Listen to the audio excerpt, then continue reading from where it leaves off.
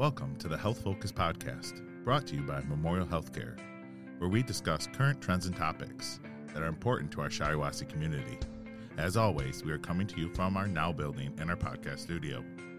With me here today is Dr. Sasha Spenceley, a general surgeon here at Memorial and a partner of mine at Memorial Surgical Associates. Dr. Spenceley, thank you for joining us. Thanks for having me. So our topic today is reflux disease, also known as GERD or heartburn. Why reflux disease? So reflux disease, I wanted to talk about this week specifically because the week of Thanksgiving is National Gastroesophageal Reflux Disease Awareness Week. So overindulging often leads to symptoms of reflux like heartburn, bloating, and regurgitation. But when these symptoms happen regularly with normal eating habits, you may be suffering from GERD. So it's a week to remind you to not overindulge, and if you do experience symptoms like this, to talk to your primary care. So what exactly is GERD or reflux disease? So GERD, it's otherwise known as gastroesophageal reflux disease. It's a very common pathology in the United States. About 1 in 5 people, or 20% of our population, suffer from it. It refers to symptoms that result from reflux of stomach contents through the lower esophageal sphincter, primarily into the esophagus, but also into the mouth, lungs, and throat, and it results in subsequent inflammation and irritation. So what exactly causes this reflux or GERD? So to understand what causes it, we kind of have to go into some anatomy. So there is a band of muscle between your esophagus and your stomach called the lower esophageal sphincter, and this acts as a barrier to prevent backflow of stomach contents into the esophagus. So reflux occurs when this barrier is compromised, resulting in the inflammation and irritation from reflux of stomach contents, leading to the clinical manifestations of GERD. So if this muscle is too relaxed or too weak, if the stomach is too overdistended, it can thin out the muscle. If your stomach doesn't empty as well as it should, food can back up and reflux into the esophagus.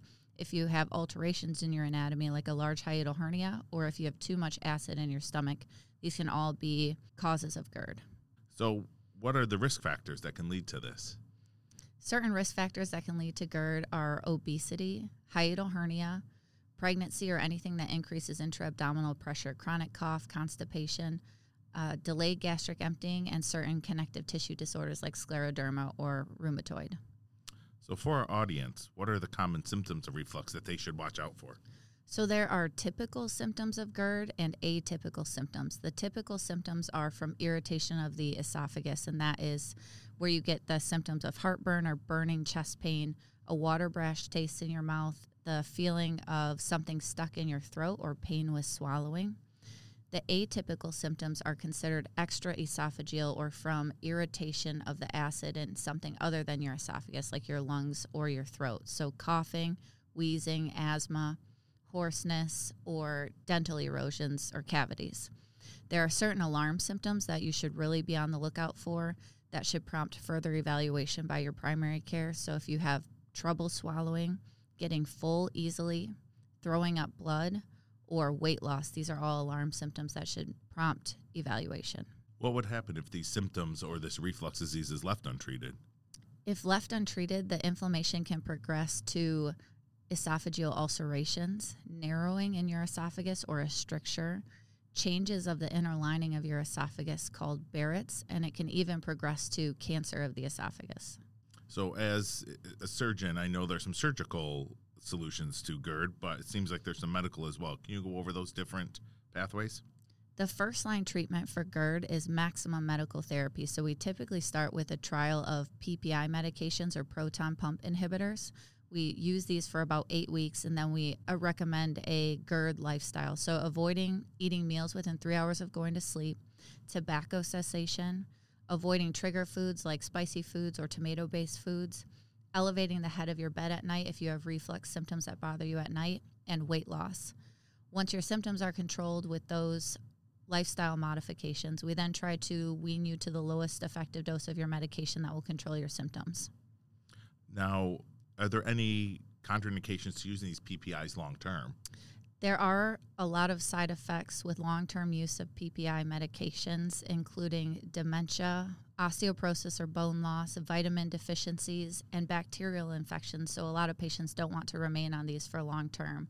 And that's why we have certain surgical indications for repair. So patients who have breakthrough symptoms despite maximum medical therapy, patients with large hiatal hernias, or patients who do not wish to be on PPI therapy long-term, surgery is an effective treatment for GERD.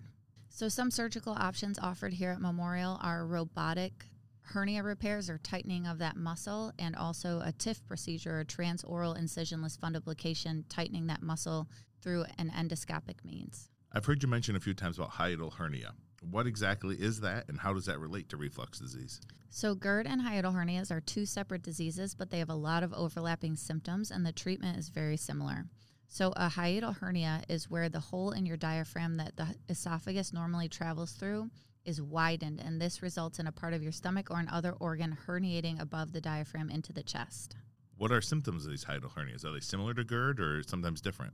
The most common symptoms of a hiatal hernia is GERD. About 50 to 90% of patients with GERD have a hiatal hernia, but you can also experience symptoms like abdominal pain, chest pain, feeling full early, nausea, or vomiting if the hernia is large. How do you diagnose these hiatal hernias? Diagnosis is typically with imaging and upper endoscopy, so an EGD to evaluate the size of the hernia, and then a swallow study or a barium swallow, which helps us determine how the esophagus functions and how large the hernia is. For our listeners who don't know, can you explain what an upper endoscopy or EGD is? Yes, an EGD is basically a colonoscopy, but going the other way through your mouth. So you introduce a scope through the mouth, and you're able to evaluate the esophagus and the stomach visually. So after diagnosis, how do you go about treating hiatal hernias?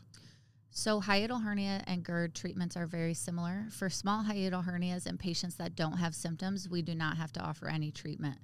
For small hernias with symptoms of reflux disease, we treat them the same way as we treat GERD, so maximum medical therapy, PPI medication, sleeping with the head of the bed elevated. And then for patients where they have breakthrough symptoms despite maximum medical therapy, or the hiatal hernia is large, then the treatment would be surgical. Excellent. Well, Dr. Spenceley, that wraps up our podcast, and thank you very much for joining us today. We appreciate it. To all those out there listening, thank you again for listening to the Health Focus podcast brought to you by Memorial Healthcare. Please be sure to like and rate us wherever you listen to your podcasts. And to all those out there, have a happy Thanksgiving. And until next time, this is Dr. Flermone, the voice of Memorial.